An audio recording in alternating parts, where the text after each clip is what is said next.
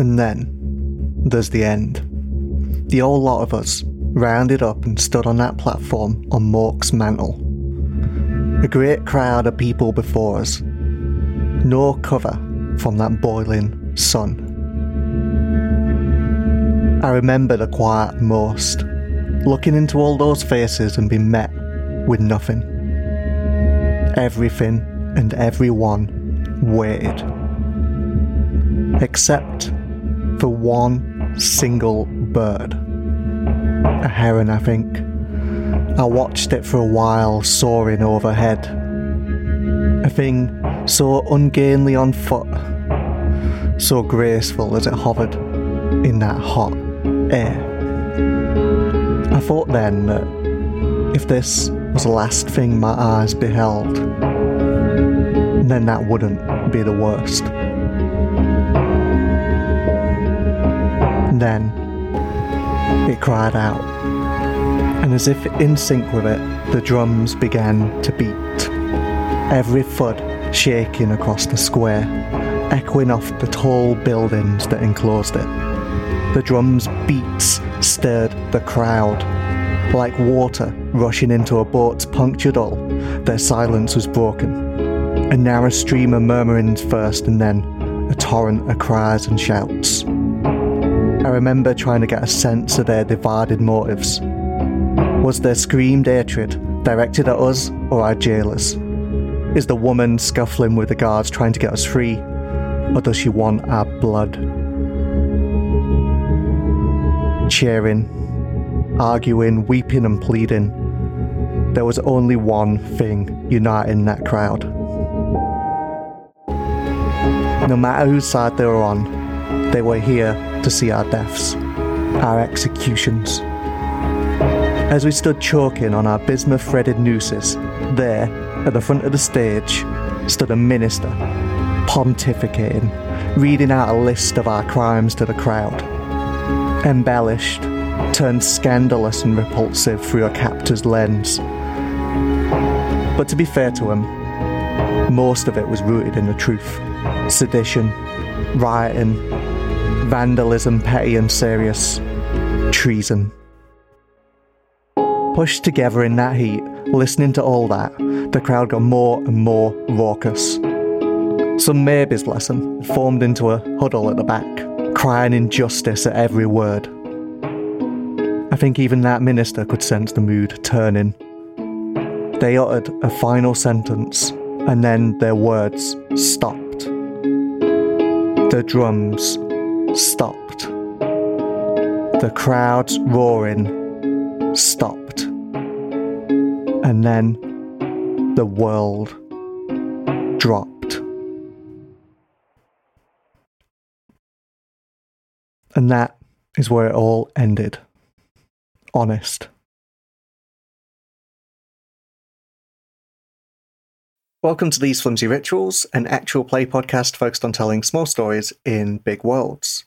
Joining me today are Thrin Henderson. Hi, I'm Thrin, and you can find me on Twitter at Thayrin. Elizabeth Simones. Hi, I'm Elizabeth. You can find me on Twitter at CSilfGames. Steve Martin. Hello, I'm Steve, and I'm on Twitter at purple_Steve. And Ryan Evans. Hi, I'm Ryan. You can find me on Twitter at BrainXray. And I'm your host, Adam Dixon. You can find me on Twitter at @TDixon. And you can follow the show on Twitter at Flimsy Rituals. So this is the start of the main arc of our Embrace season, and the start of our game of Blades in the Dark by John Harper, and published by Evil Hat Productions. So at the time of release, we have a couple of world-building episodes for Embrace in our main feed, where we played a game of Everest Pipkin's Excellent The Ground Itself. We played a game set in one of Embrace's districts, kind of exploring what life is like within the city. You can probably go back and listen to them now, but you don't have to. We'll do our best to kind of explain things as we go along, and I don't think there'll be much introduced in those two episodes that you'll need to know up front. Also, before we start playing, I wanted to cover a few things. Firstly, while Embrace is a totally standalone campaign and season, it's set in the same world as our first campaign, Tiding. We've done our best to kind of separate it from that campaign, so it's separated by geography and time. It's in a city that we've not visited before, we've not seen it before on screen, and it takes place 20 to 25 years before the events of that campaign, so it's kind of like a prequel. There'll be a couple of overlaps with Tiding, some characters and factions and themes, but when we introduce something, when we introduce a character or a concept, we'll do our best to introduce it to new listeners and describe our world and the people in it so it all makes sense for everyone that's listening. Speaking of which, I thought we'd start by quickly going over our world and also embrace the city we've created. So our setting is called Rhine, the world is called Rhine, and there are a few key pillars to the world. First up are the remnants. They are titans that shape the world around them. They're strange god husks that are ruined and broken and falling apart, and each of them is tied to a concept. They might be tied to love or faith or preservation or shock or fire, and they shape the area around them accordingly, creating unique and strange landscapes. Importantly, they're split in two. There are the vacants, which are remnants that are purely physical, which might take the form of like faces in mountains, snakes of sand, or great plodding quadrupeds, and there are the echoes, formed of spirit, which might take the form of a blanket of fog, the whisper of wind, or a figure shaped out of starlight. Speaking of spirit, spirit is a real thing in the world. It means that ghosts exist in the world, and unlike those remnants, importantly, humans have both a physical and spiritual form. Lastly, humans are broad. They're shaped by the world around them, and they're shaped by remnants a little bit and the territories that they live in. The world's definition of what is considered human is much wider than our own. People can have gills or horns or wings, they might photosynthesize, they might have extra limbs or crystalline skin. I think it's important for our world that like none of that is looked upon as like weird or different, it's just the way humans are. So, on to Embrace. Embrace is the largest city we've seen in this world, and also the most advanced. It sits on an island at the confluence of two great rivers. It's a city made unique by the fact that no remnant rules it. Nearly a millennia ago, the people of Embrace turned against their remnants. Cadroia, an echo of labyrinths and direction, and Rodella, a vacant of dawn and renewal. They struck them down and formed their city upon their corpses. Cadroia's labyrinth turned into the Cut, a strange bismuth maze that runs under and through the city. Its whirlpool turned to a directionless royal that takes great expertise to navigate. Rodella's great salamander body lies as bones throughout the city. People make leather from its flesh's seemingly constant regrowth. As we begin our campaign, Embrace is a city in turmoil. It's a city technologically and culturally somewhere around the Renaissance or Enlightenment, at the start of its own industrial revolution. Factories are springing up, new technologies are changing the city, machines are replacing skilled trades. This rapid change and the city's outdated governance is fueling revolution. This season, our aim is to tell that revolution story, and to play to find out what happens. So, let's get started. We join you all, the group of radicals, on the eve of your most ambitious score yet. A few days ago, your contact Nilcat, who is a member of a group of revolutionaries known as the Ginnels, gave you a job. He told you that the Tenders of the Dawn's Embers, a faction of remnant killers known as the Jackals that was seen on screen before, are moving a weapon across the city. They have been talking about it for a few weeks, and tonight is the night when they're making their move. The plan is to move it into the People's Ward of Atrium, where there is an entrance into the Cut, and once it's there, they'll hand it over to the Umbral Provenders, and they'll sneak it across the city. You four have been hired to take that weapon for the revolution. So, normally, when we play Blades in the Dark, we'll spend a bit of time gathering information and exploring the different ways that you could take on a score. We'd do a little bit of free play, would give you some time to kind of work out what you want to do. In this case, I'm kind of using this first score as a chance for you lot to show off.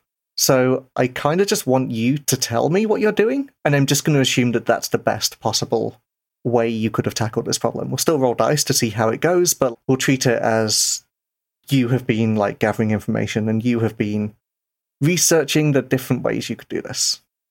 I'm treating this like the first scene of a movie where we kind of just cold cut straight into the score. So in Blades in the Dark, one of the first things we do when we kick off a score is we make an engagement roll. There are kind of 6 different strategies you can choose. So I just want you to tell me what you're doing and what this looks like and how you're making this score, how you're trying to take this weapon. And I'm very easy here about where this happens to. This could be you sneaking into the Jackal's headquarters to steal it before they move it. It could be you ambushing them on the road. It could be you hitting them as they make the drop-off between them and the Umbral Provenders. Does anyone have any thoughts about what you're doing, what you'd like to do? We are absolutely not breaking into the Jackal's headquarters. I am tabling that immediately. Nope. Well, I, in my head, can absolutely see this as like a carriage heist. Like it's on the move and we're doing it in the street. So like a couple of turns before they're going to meet their contact. Yeah. So there are 6 different plans that you can choose to make your engagement. They are assault, which is to do violence to a target, deception, which is to lure, trick, or manipulate, stealth, which is to trespass unseen, occult, which is engage in supernatural power, social, which is negotiate, bargain, or persuade, or transport, which is carry cargo or people through danger. So I guess it's up to you here. I'm imagining this is happening within Atrium itself, right? I think that makes sense. I feel like this would probably be an all-out assault because Atrium is a lot of like narrow streets and stuff, right? Yeah. And Steve, your character lives here, doesn't he? Yeah. So I guess if we've planned out a space where we know they'll come through somewhere very narrow. Yeah, I've got lots of friends here and I plan to use them. So normally I'd be up for doing a sneaky thing, but I've decided that my plan for this character is to take as much stress as possible by being as extra as possible. Yeah, same. So that's exactly what I was planning. So this is a short-run series, so go big or go home. Let's do it. Yep.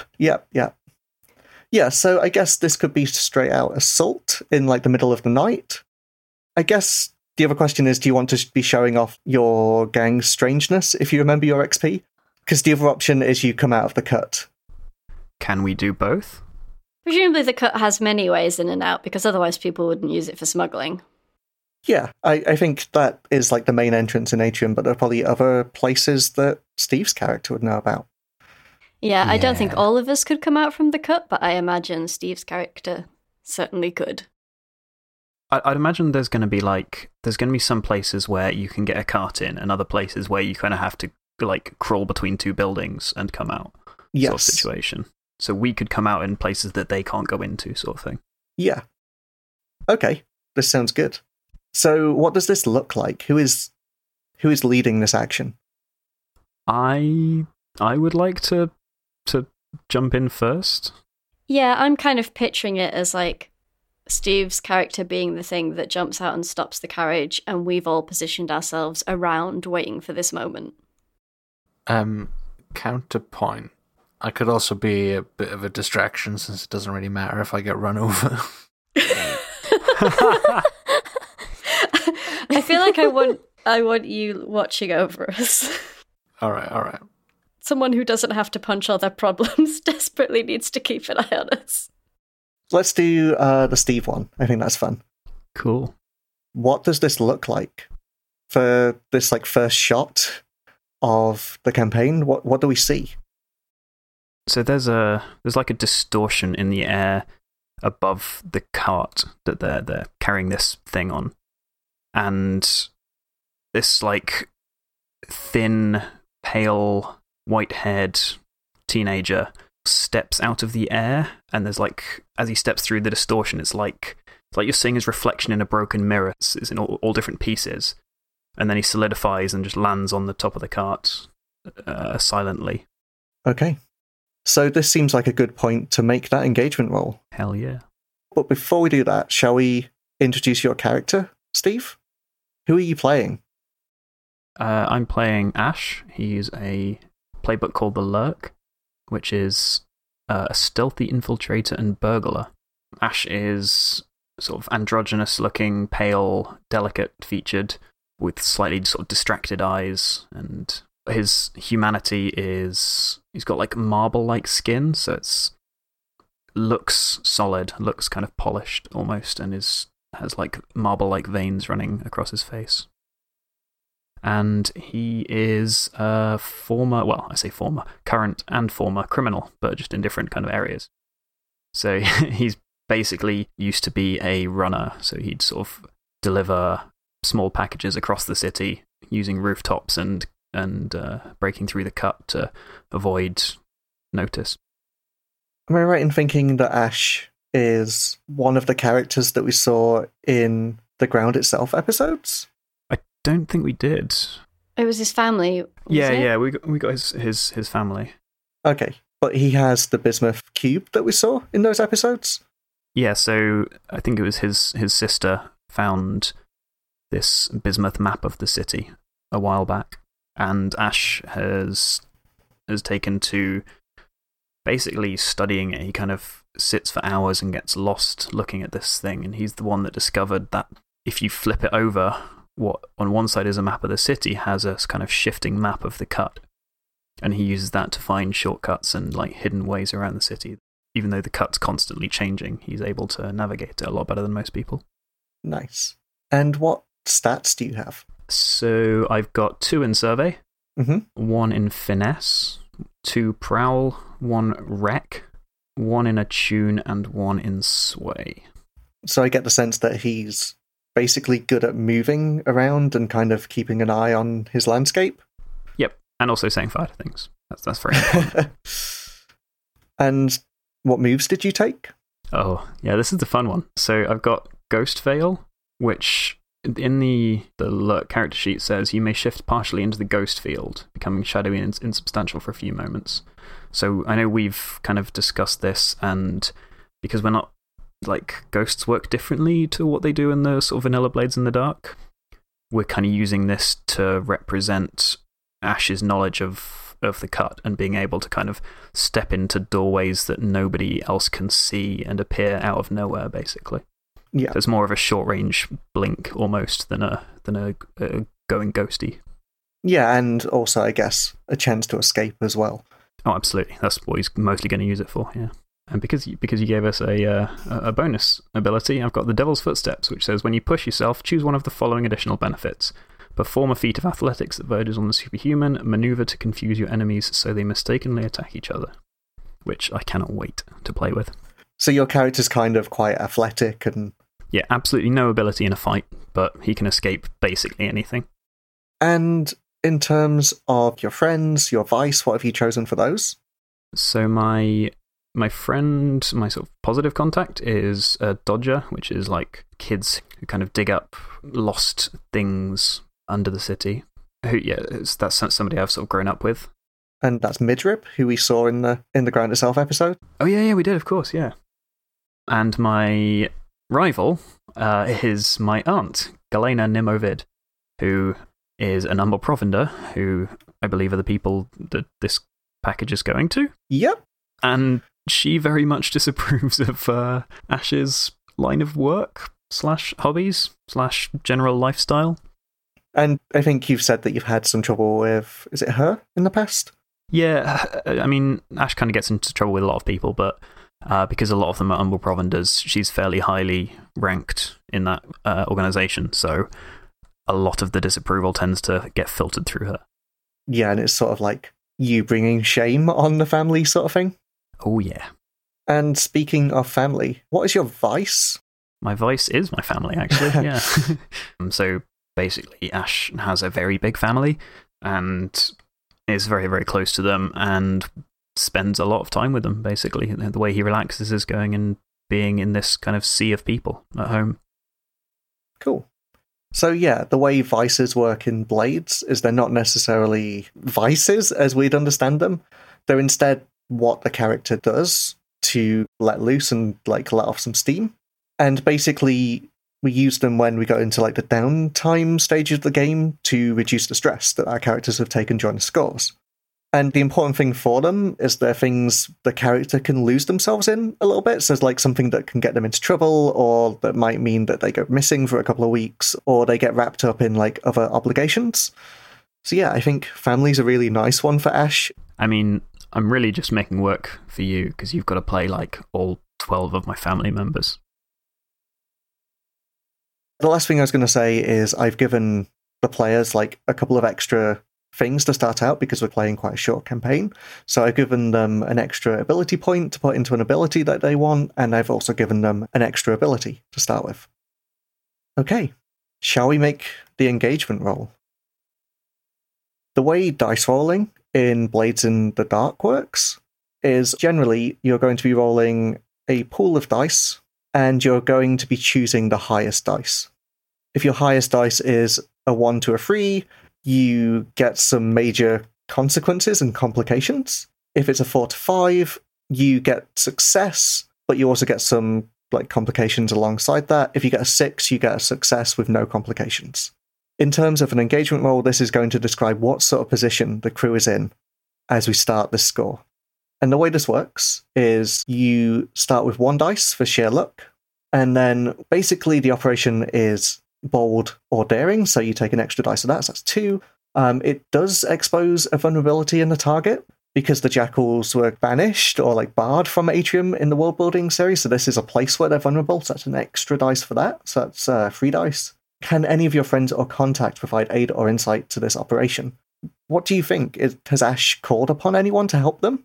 I think possibly the Dodgers and some of my runner friends as well are basically there as extra distraction, providing extra bodies running in opposite directions. So that takes you up to 4 dice. So the last thing is, are there any other elements we want to consider? So the thing that I'm going to say is the Tender's a very high tier target. I think they're like tier 5, whereas you're like tier 1. So that's going to give you -1 dice.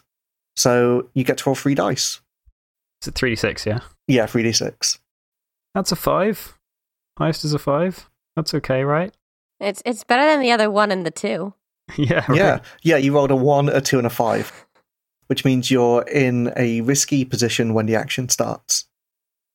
So let's describe this. Let's describe what is happening. So Ash comes running out of the cut and jumps onto this carriage, right? Mm-hmm. I think as you land in the middle, the guards around it react. I think there are maybe 4 guards. They are wearing dull robes, but you can see the metal glinting underneath them. They're definitely armed and armoured. One of them, I don't think that they're taller than the other guards, but they definitely stand in a more like rigid, formal way. Snaps their head to look at you and draws a sword and points at you and goes, "Who are you?" Hi. That's a good question, actually. And Ash kind of clicks his fingers, and a spark flies from the sort of flint and tinder between his thumb and his forefinger into his other hand, which catches fire. And then he claps his hands together so that both hands are on fire, and basically dives towards this person and just like leapfrogs over their head with his hands on fire. Is this you like running away as a distraction? Oh yeah, absolutely. Yeah, so this is, I guess, a prowl, would this be? Yeah, this sounds like a prowl or a sway, but it's up to you. So the way rolling works for like normal actions is the player states their goal for the action. Is this to distract them? Oh, 100%. I want them to chase me. And also maybe to be a little bit distracted by the fact that their hair might be a little bit on fire, but I'm not aiming to cause harm. Yeah, that makes sense. Because they're like trying to blend in. They've not got like a helmet or anything on, so yeah, that's achievable. So you stated your goal, you choose the action rating you want to roll? Yeah, I'm going prowl. Okay. And then I set the position and effect level. So position is what we got from the engagement roll, so it's risky. And this kind of determines how bad the consequences will be. So there are 3 different positions in the game. There's controlled, which is you act on your terms. Risky is you go head-to-head, you act under fire. And desperate, which is you overreach your capabilities. You're in serious trouble. This is risky. The effect level is how effective this action is going to be. So I think this is going to be risky standard. Good. Alrighty. So how many dice do you get from Prowl? I get 2 from Prowl. Then you've got some options. You can either push yourself to give you an extra dice or effect level. You could have someone help you. Or if you wanted to, you could take a devil's bargain. I'm going to save the devil's bargains for today, and I'm going to push myself. So you add 2 stress to your character, and you add the extra dice, so you'll be rolling 3 dice. So do you remember earlier when I said when you push yourself, you get to choose one of the following additional benefits? I would like to maneuver to confuse my enemies so that they mistakenly attack each other. Oh, nice. Go for it. So I'm going to set one of them on fire, get one of them to attack one of the others, and just bolt down an alleyway, basically. Yep, sounds good. That's a 6. Nice. So you do it. What do you think happens? I think the one who I jumped over is slightly distracted by the fact that there's fire. Mm-hmm. I think one of the others maybe kind of swings across the top of the cart with like a spear or something. And sort of, there's like, I don't think it's going to cause much damage, but I think they're going to clock one of the others in a very Marx Brothers slapstick way. And Ash just bolts off down an alleyway around the nearest corner. I think the one that seems to be in charge, their hair got set on fire and they kind of have to pat it out. And like once they've done that, they point to one of the others and goes like, after them. And one of them chases after you. There are now like 3 guards left here. The rest of you, what are you doing? So is the cart stopped now? Yeah, I think the cart is halted in the street. I'm kind of imagining there are maybe 3 guards just kind of walking around it, just making sure that nothing bad is going to happen. And they look like they're about to get it moving again. I would like to try and clamp the cart. What do you mean by that? I am picturing 4 little wooden contraptions sort of halfway between a hand and a crab scuttling out from the shadows and grabbing onto the wheels. God damn it, I really hate your character. I love this. You love it, Steve. So good. So who is doing this for him? And how are they doing it, I guess, is the interesting question. Yeah, sure. That is the question. So this is on behalf of one Ezra Graft. So I am playing a rulebook from the Eruvian rulebooks, the additional rulebooks by Johnston Metzger. And I'm playing as a forger, which is a maker of haunted machines. So obviously we don't have ghosts in the same way that Blades in the Dark has ghosts. So what I am doing is something kind of akin to binding.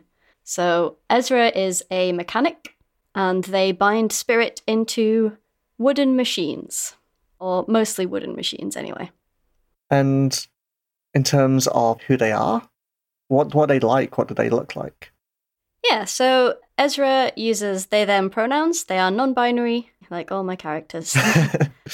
And they are sort of late 20s, kind of average height, quite stocky and a bit soft around the middle, but also very muscled. They do very physical work.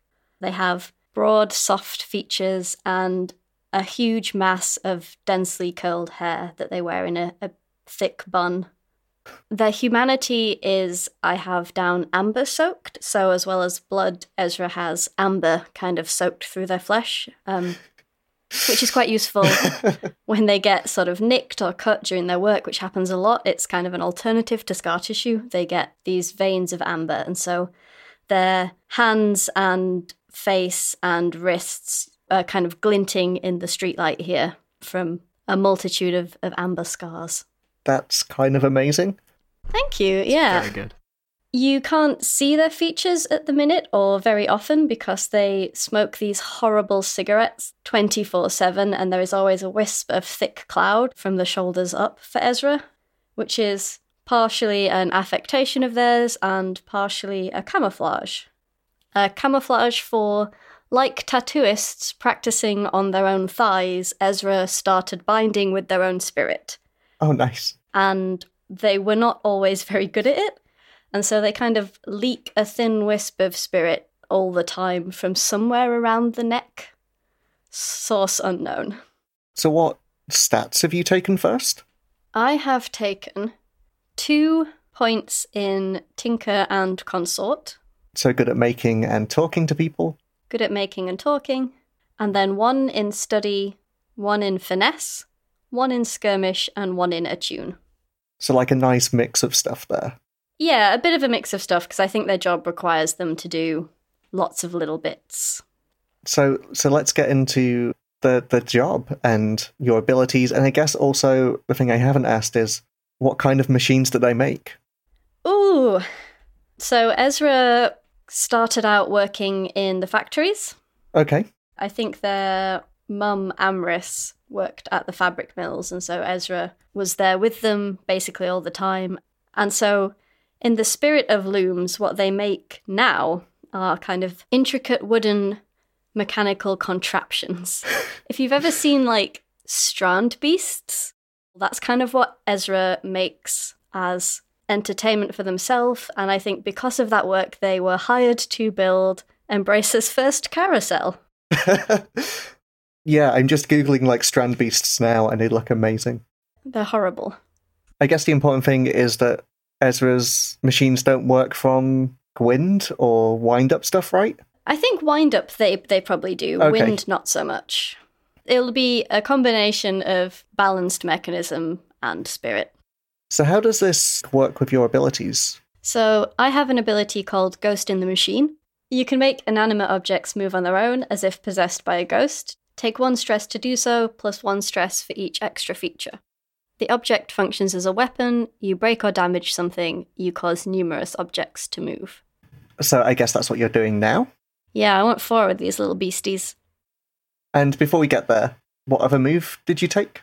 The other move I took is less interesting but very useful. I took Machinist. You may expend your special armor to reduce harm caused by weapons, machinery, or devices, or to push yourself when using a gadget or other piece of technology. So I'm kind of imagining Ezra as, like, maybe not the most in-combat person, but definitely doing stuff in the background. And I think Ezra can throw a punch, but they're more the person you want to be holding someone firmly, rather than doing the big brawl. Okay. Do you want to go over your friend and rival? And then maybe also your vice? Yeah, sure. So my friend is Scran, a pamphleteer. So they are the people kind of running the illegal newspaper trade, I guess. And my rival is Crick, who is a childhood friend turned Flint Street napper. Ooh, nice. So I think Crick, like Ezra, has family heritage in the Rushes. They grew up probably doing the same weekend schools and community activities together. Mm-hmm. And then they went and joined the Nappers. Is it because they joined the Nappers, or...? I think it's because Ezra didn't. I don't think Ezra cares that Crick joined the Nappers, but I think Crick cares that Ezra did not. Okay, that makes sense. And what's your vice? My vice is street music. I think Ezra is part of a protest band. I love it. They play something akin to, but not quite a cello. Great, perfect, yes. I also want to make it known that they canonically don't button their shirts above the navel. I think it's a very important character note for me. I mean, you should have led with that, right? I should have opened with that, I'm sorry. Thrin. Yeah, it was like the main thing. Also, all their, like, arm pads and knee pads and apron for making machinery stuff is made from fish scales. Ooh. That sounds really cool. Okay, so you wanted to make these machines? Hand clamps. Hand clamps. Like move up and clamp the wagon? Yes. I specifically said scuttle. Scuttle. Okay, cool. You want them to scuttle up Thanks, Yeah. I hate it. and scuttle the wagon? Yeah, Oh let's my just use it God. everywhere, that's fine. Yeah, Oh my like God. scuttle like a boat. That For that fuck's works. sake. Are we doing puns this season? Is that what's happening? No, you're not. Anyway, We're We all are. allowed except you, you're Steve. not. God damn it. Okay, so yeah, this sounds like Ghost in the Machine, which is you can make inanimate objects move on their own as if possessed by a ghost. Take 1 stress to do so, and 1 stress for each extra feature. So that's 2 stress for me. Which additional one are you taking? I'm taking you cause numerous objects to move. So these are scuttling over to the wagon, and I guess you're going to need to make a roll to see how effective they are. Yep, that makes sense. Is that 1d6? Yeah, so you say what your goal is, which is to scuttle this wagon, and then you choose an action rating. So what are you using for this? This seems like a tinker. This is how good did I build these machines, right? Yeah, that sounds like tinker or wreck would make sense. And then I set position and effect. I think this is still risky, because I think it's quite easy for the guards to spot these and just stand on them. I'm assuming they're fairly sizable. Yeah, I'm thinking like slightly bigger than a human hand. Yeah. And I guess this is standard effect. Did you want to take any bonus dice? Did you want to push yourself, or...? No, I think I'm happy to just do the 2. Okay. Make your roll. Ooh. This is going well. So that's a 6. So you do it. I think these things run out. I think maybe the guards don't even notice them. They're distracted by their commander's hair being on fire. They're distracted by this strange kid that just jumped over them. One of them has probably got a wound in their shoulder from their friend hitting them with a spear. And these things just kind of scuttle on and clamp the wagon in place. What does the clamping look like? Imagine like a monkey paw holding onto it. Okay. But it's got about 4 extra fingers. For fuck's sake. Okay, yep. The wagon is held in place. So you've got that secure. I guess the thing you need to do now is get the rest of the guards out of the way, the rest of the jackals. How many guards are left? There are 3 guards at the wagon. Okay. I've got an idea. Go ahead. So I think Ivar's going to come wandering out of the alleyway, heading up to one of the guards, and just says, "Come on now, boys, you can't park here. Look, get this carriage moving. You cannot leave this in the middle of the street. Otherwise, I'm after going to give you a parking ticket, all right?" The parking tickets exist in Embrace. They do now. They do now. He's the sheriff of wagons. I think we're going to need to know who Ivar is here. I don't know. I think we've got you it. already know everything you need to know about him. Well, Ivar's full name is Ivar Fetch Grimoire. He's an out-of-town lawman. He's from a different area. He's from the Gallants region. So he's not originally from Embrace.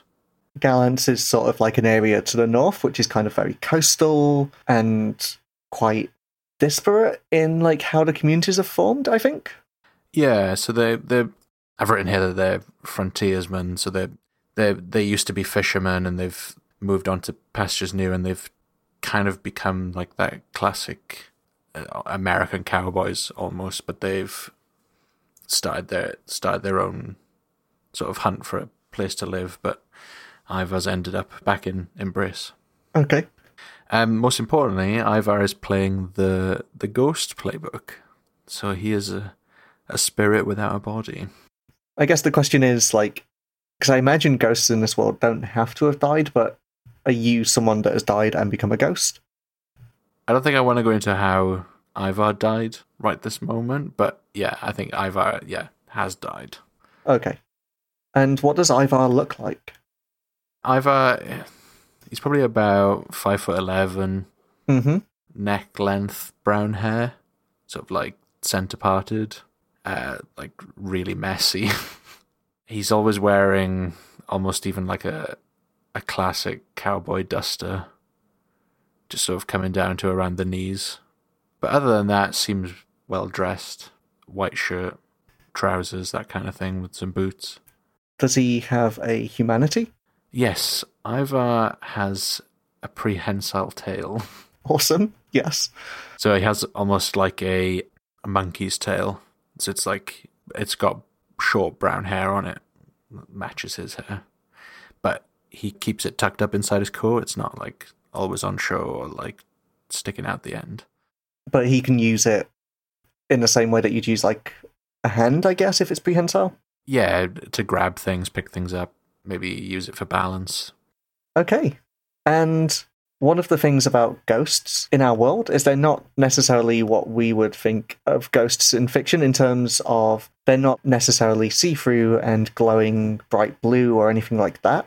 Instead, ghosts or spirits in Rhine have a tell, which is something that shows that they're a ghost. It's something weird that gives you an idea of who they are. It's not necessarily showing at all times, but when a ghost manifests in a way that's kind of out of control, their tell might be showing.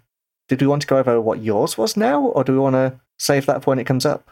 No, I think it becomes quite obvious as soon as somebody starts looking at Ivar.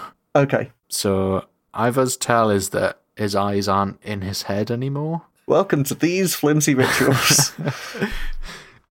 Somehow we found somebody worse than Crab Hands. So Ivar's eyes are orbiting around his head, floating around, and almost in a sense that it helps him to look at things. He's constantly like glancing around at things, and they're like darting in different directions, even when they're like not facing towards the front of his head. Are there still only two of them? I guess it depends. I'm not sure what it depends on, but It just depends. Oh dear. I'd like to think there's opportunity for more or less. Are they showing right now? Are you presenting as a ghost, or? No, I think that Ivar has control of it. I feel like they're maybe under the brim of a hat or something like that. But I think that Ivar's going to start fiddling in his jacket to act like he's pulling out a parking ticket. Okay. Do you want to go over what your stats are? Sure. Ivar has 3 in Hunt, 1 in Survey, 1 in Finesse, 1 in Prowl, 1 in Skirmish, 2 in Attune, and 1 in Command. He's a Deadeye. I guess the important thing to go over, actually, that we haven't, is that when you create a ghost in Blades in the Dark, you create what their former rulebook was first. And you went for the... Is it the Hunter? Is that what that's called? The Hound. The Hound, yeah, which is sort of like a hunterish character, which also has a pet. Should we go over your pet? Yes, let's. So, Ivar has a pet who is still alive. So, Ivar's pet is living. He has a bat that's more like a Labrador. Are we talking in look or in size? Both. Or personality? Or everything. I feel like All of those. it's all of these things. So it's a dog-sized bat. I mean, I'm into it. I say I actually love it, but that's not surprising. And she's called Topaz.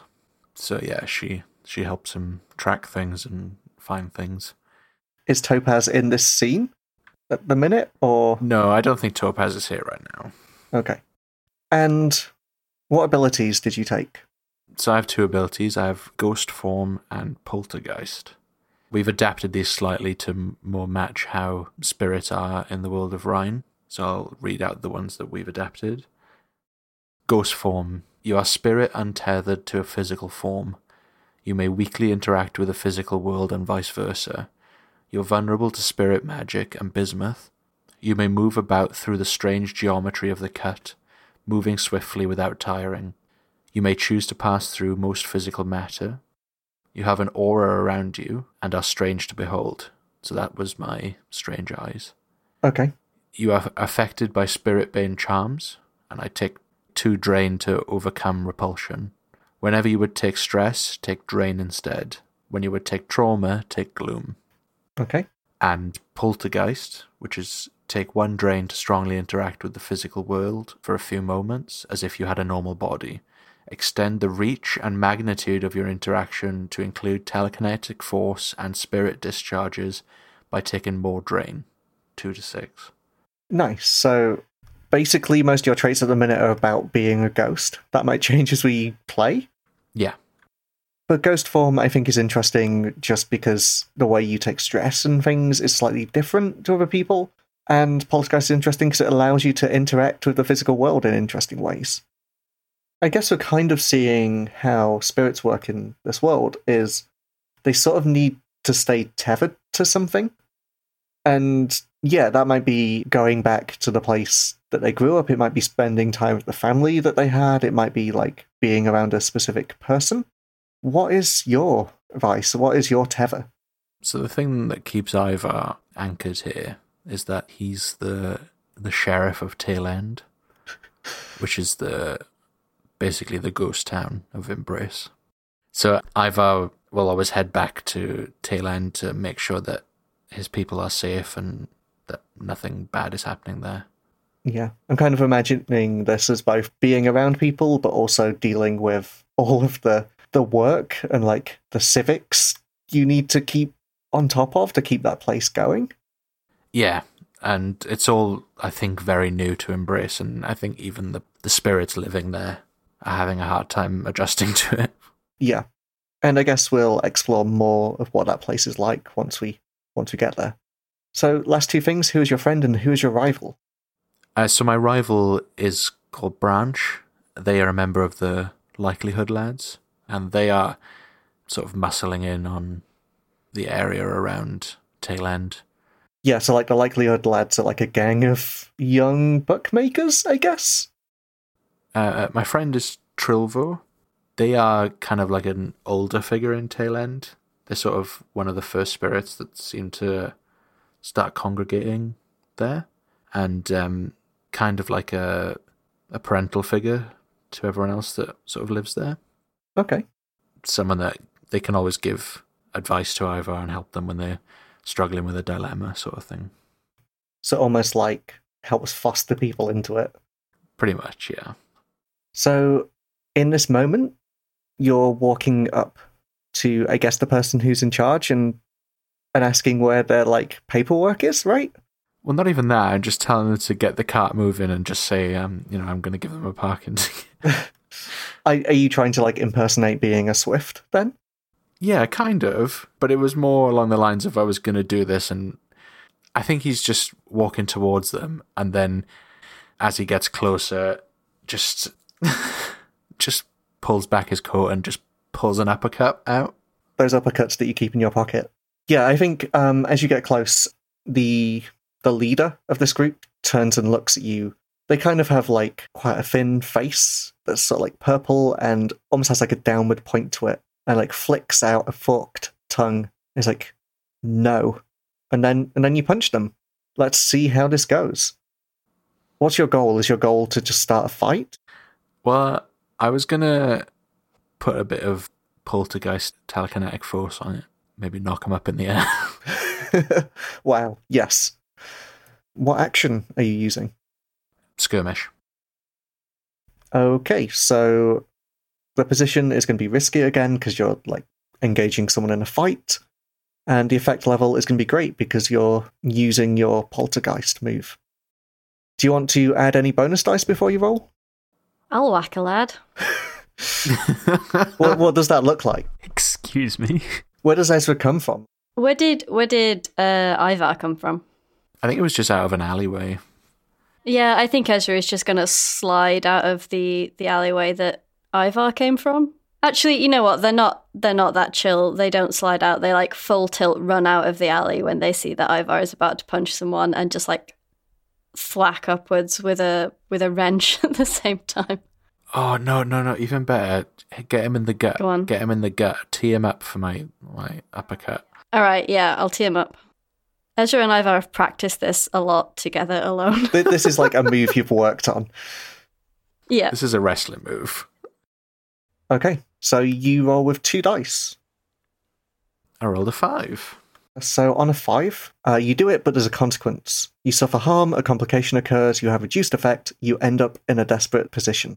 So yeah, I think you do it as you describe. You walk up to this guard.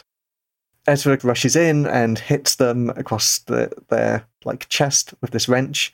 I think it makes a big like clanging noise as it hits the metal armor beneath, but they kind of stagger and you use that moment to punch them. How strong is this punch? Are they going up in the air? They are going into the sky. I want them to get some air.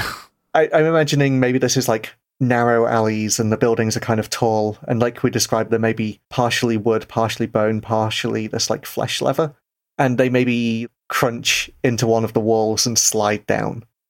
And then I'm going to put you in a desperate position, I think. The other 2 guards are on you before you can even turn around. one of the guards has drawn a spirit pistol and is pointing it at your head. Good. So one of the ways that Blazing Dark works, and one of the things we'll use, is it has clocks, which are ways to kind of track progress towards stuff. So I'm going to use that roll, because you rolled great, to mark off 3 segments of a clock, which is getting rid of the guards. And I think this is a 4-step clock, so you're only 1 away. I think I might see if I can help. Cool. How are you helping? Well, I have 2 ideas. One is just to try and move the animals, and thus the cart away. The cart is clamped. Oh, it's clamped. Oh, of course it's clamped. Well, then the other idea is just to blind everyone. But of course, my people know that's a thing that I do, so they won't be blinded. Yeah, well, let's do that. And I guess what we can do to prep for that is you could do a flashback. So one of the really great things about Blades in the Dark is when you're on a score, you can do a thing called a flashback, which allows you to go back in time and kind of set something up that wasn't otherwise set up. So in this case, the idea that the gang has prepared themselves to not be blinded. Setting up a code word for this or something. Yeah. Ziz, what do you think this is? Do people have goggles? Is there a code word? How have you set this up? I don't think any goggles are going to help me. I think it's probably a code word. What's the code word?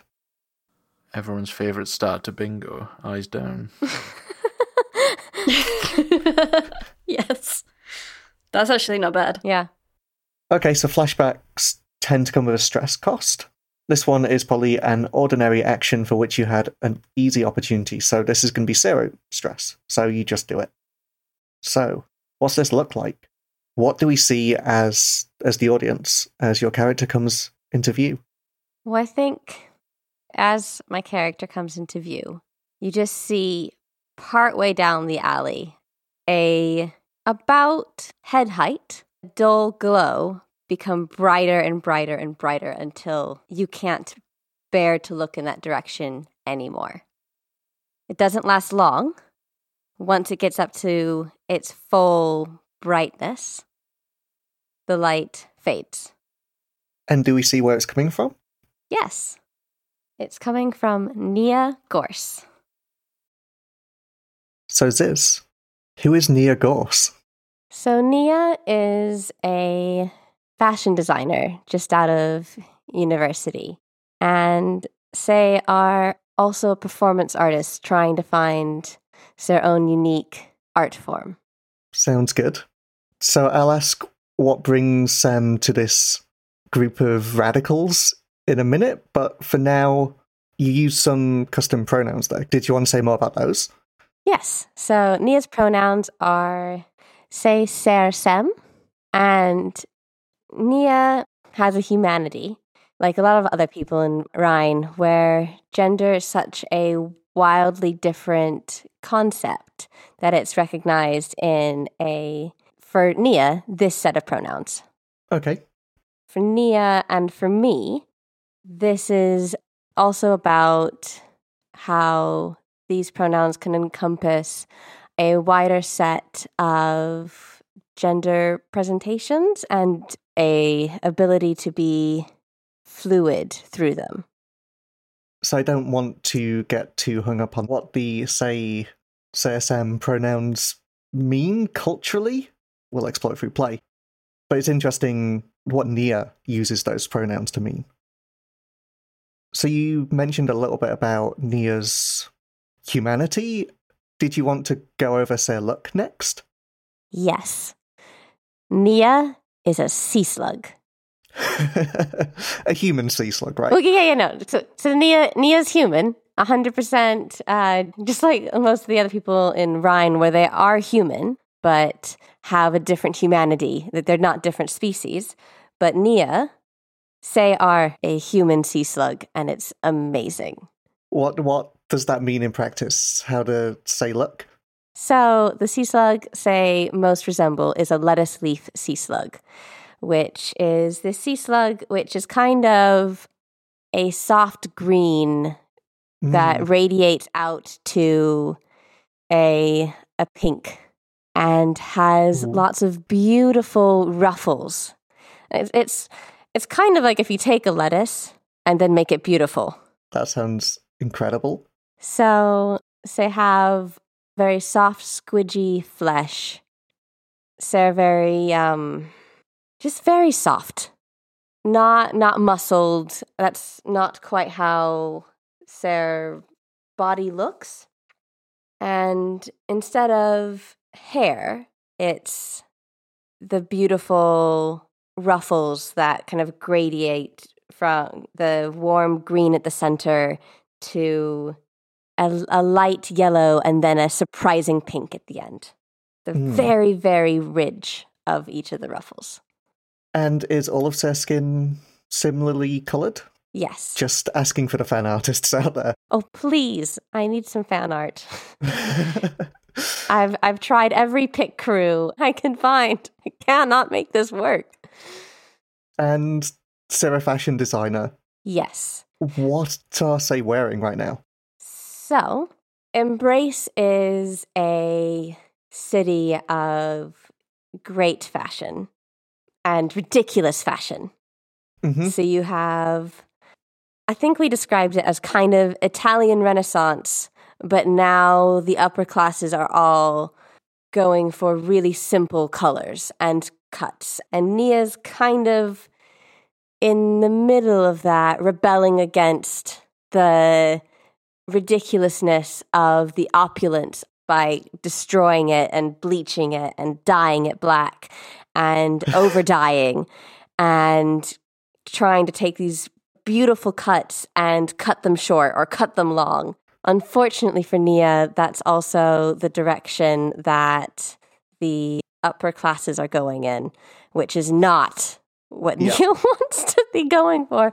But the upper classes take their fashions from the fashion designers, so I don't really know what Nia was expecting.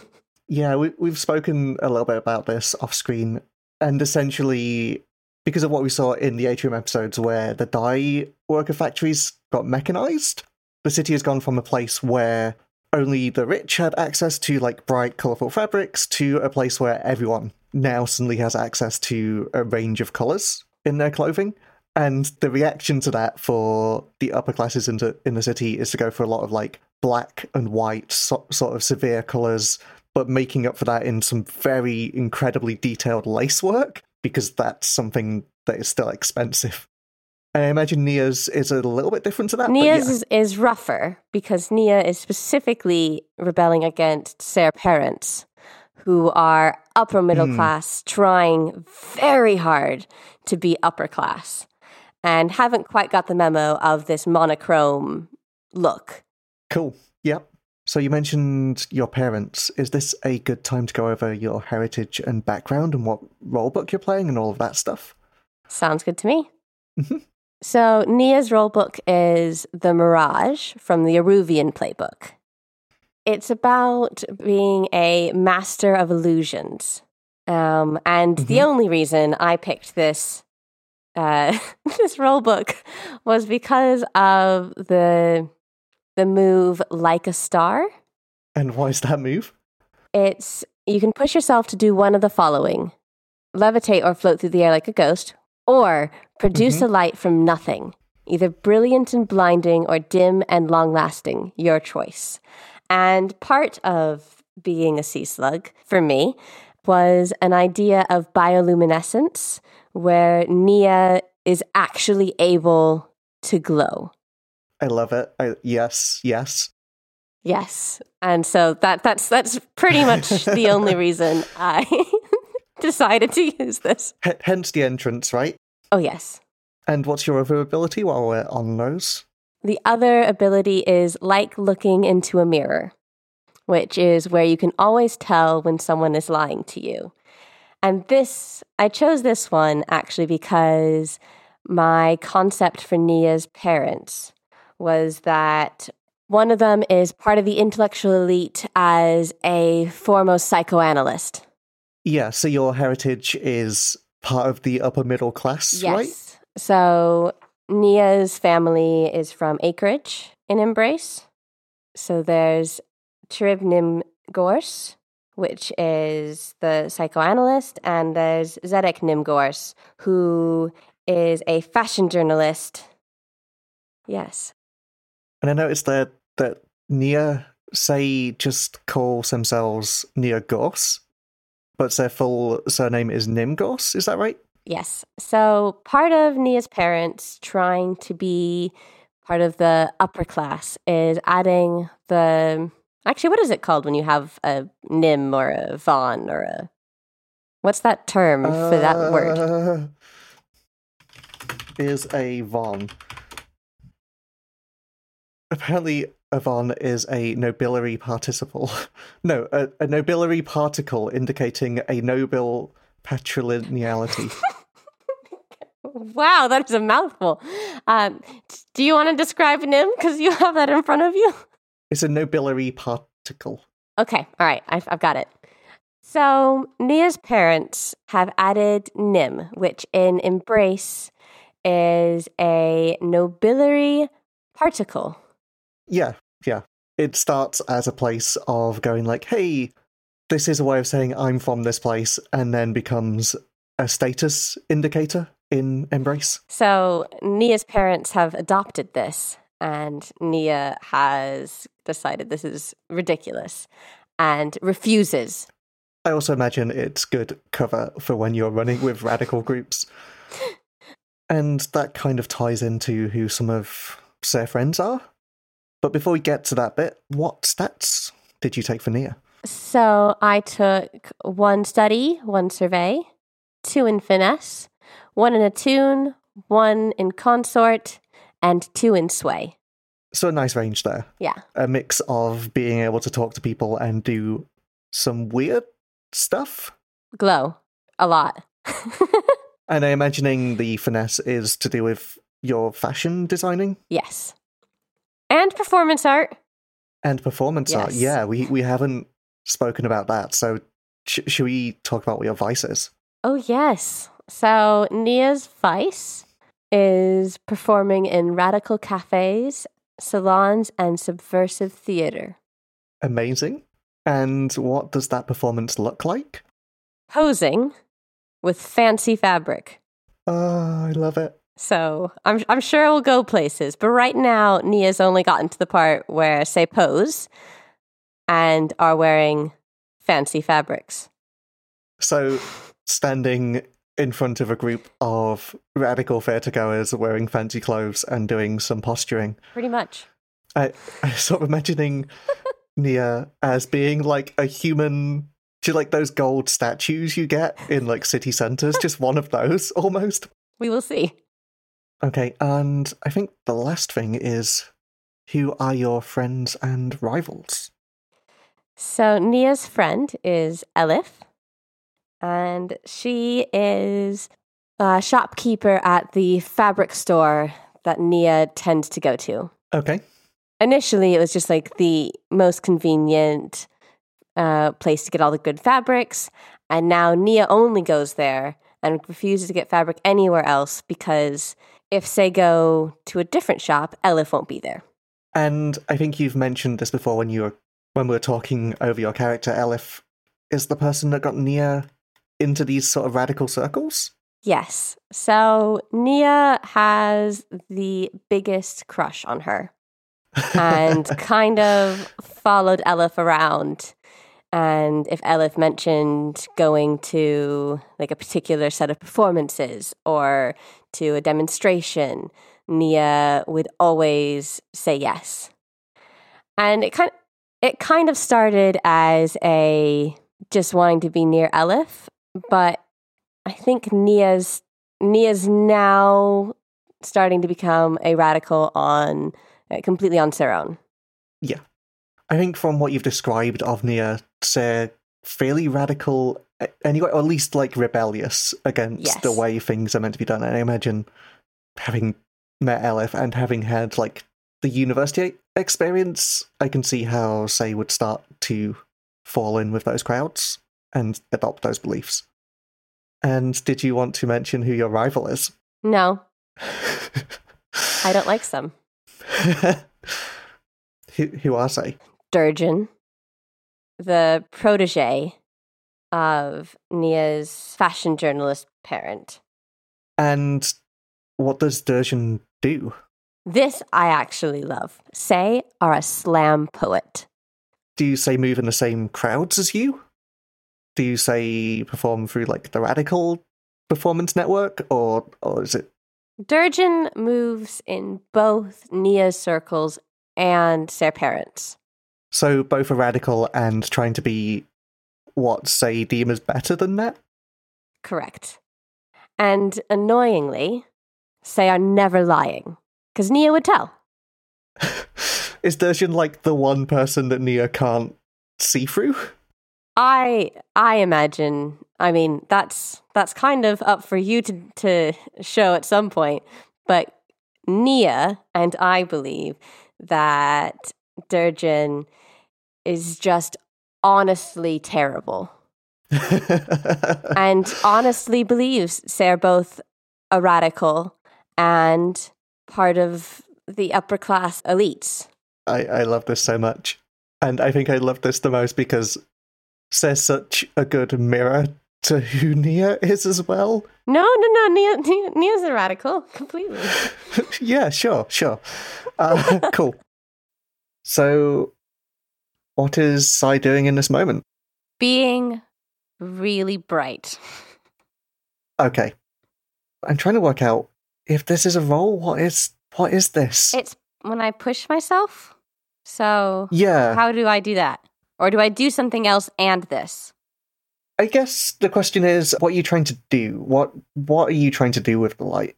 I'm basically trying to create an opportunity. We've got at least two of our crew, like two of the crew are currently fighting and not winning. So I want to make it so their opponents cannot see, and they can. That makes sense. So yeah, you spend the stress for your move. Okay, take 2 stress. And then you choose what action rating you're rolling. So to me, this sounds like finesse, probably, which is all about showmanship and distraction. But you can choose something else as well. No, that sounds about right. So I think this is desperate. I set this up as desperate. You did. I did hear you say that. The gun is still pointed at Ivar's face. Do you want to use the push yourself for an extra dice or for a better effect? You're rolling 2 dice at the minute, so you can make it 3 dice, or you could have it so it does more. Let's make it a great effect. Let's make it like go big or go home. Yeah, it's only Ivar that gets shot if you fail, right? Yeah, and I won't, right? Maybe. Think of my eyes. Do you want a devil's bargain before you roll? Oh, yes. Yes, I do. The Umbral Provenders, who are, waiting for this delivery, they will see this flash of light and will come to investigate. Fine. But what does that do? Does that mean things go great? You get to roll 1 more dice. Okay, cool. You say fine, but if they find out I was involved, I'm probably going to be grounded. But you, ran off... I just want you to be aware of that. That was better. Ooh. Nice. So that's a 5. So on a desperate, you do it, but there's a consequence. You suffer severe harm, a serious complication occurs, you have reduced effect. So you do it, first of all. And on a great effect, that's going to tick up this clock and means you've dealt with this problem. So I think you managed to blind the guards. The light coming from Nia is bright and brilliant, but also they fire off a shot wildly. And I think it's going to hit Nia in their arm, I think. And because this is a spirit gun, it doesn't hit you in like a physical wound, but instead will hurt your spirit. That sounds really unpleasant. I think the way this looks is we see Nia dull. You're going to take the level 2 harm dulled. However, the other thing you can do in Blazing Dark is you can resist consequences. So anytime I give you a complication or harm or a consequence, you can choose to resist it. And what that means is you roll in one of your 3 resistances. They are Insight, Prowess, and Resolve. This would probably be Prowess. And you roll that number of dice in the first column, and you take your highest dice away from 6 stress. So basically, that's how much stress you take, and you automatically resist the consequence or knock it down to a lower level. So if you wanted to resist the consequence and not get wounded, you could do that. Let's try. Let's resist the consequences. I'm sure this will be fine. I have 1 die to roll. Let's see how it goes. Yes! 6! Nice. So you take no stress, and you resist it. Because this is the first score, I'm just going to totally wipe that out. What does this look like? What does this resistance look like? You said the shot was going for Sarah's arm? Yes. I kind of imagine it as they were going to shoot Ivar, the guard, but as soon as like this bright light flashes, they like spin and just unleash a wild shot in your direction before clutching at their eyes. I'm thinking. Yeah, we'll go with clothes. Because there's a whole kind of like structured bit and then drapey bit. Like tries to play with various structures a lot in clothing. Yes. Maybe uses a lot of the bone or the tanned flesh leather as bracing inside the clothes to make them stand up the way they're meant to. So is it like it hits a part that isn't actually Nia? Yeah, it hits a bit that's not actually Nia and is actually just some flesh leather under some very, very cheap fabric. Cool. So yeah, the 2 guards are stumbling round blinded, and I think it gives the rest of you opportunity to act. What are you doing? How does this scene wrap up? I think we should get the weapon out of here. Yeah, I think I would like to try and use the wrench I sucker punched that dude with to crack this cart open. Nice. Are you just doing this while the guards are stumbling round, or do you see them off? I am fully confident that Ivar can deal with them. Yeah, I feel like Ivar's probably drawn a pistol now and is firing at them to get them to flee the cart. I guess the question is, like, are you killing them, or are you just driving them off? I'm driving them off. I'm not killing them. Just like rattling your chains and shouting woo at them. No, like shooting the floor and going, dance, boys, dance! There we go. There it is. I would lay my life down for Ivar already. Too late, he's already dead. Sake. Yes, I think these 2 guards stumble away back into the night, you shouting and firing after them. They kind of stumble blindly through some alleys. They probably trip over a couple of things along the way. They seem quite eager, it strikes you, to like give up this package. They've not fought particularly hard, considering the reputation of the Jackal's troops. With them gone, it gives Ezra the chance to investigate this cart.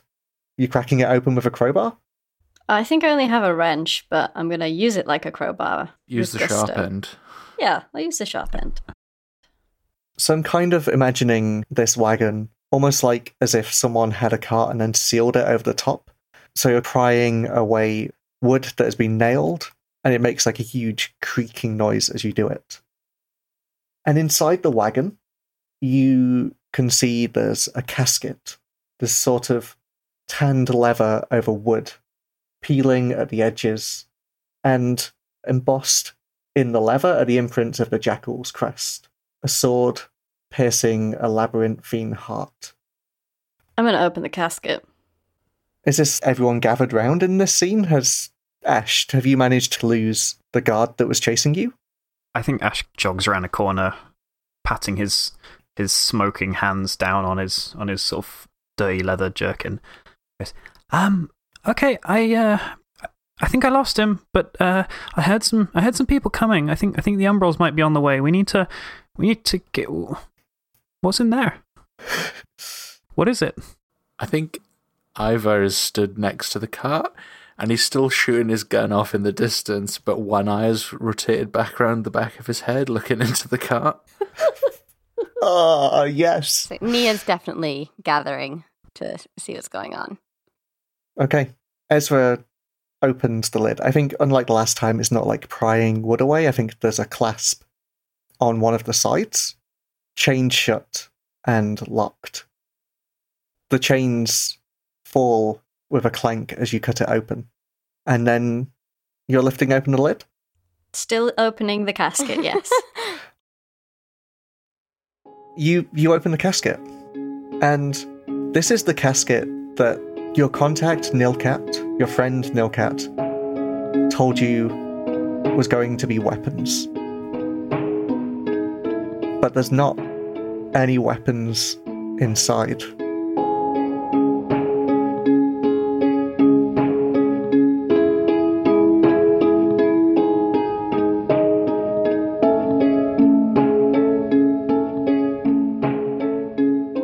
Beck, who is Oaken?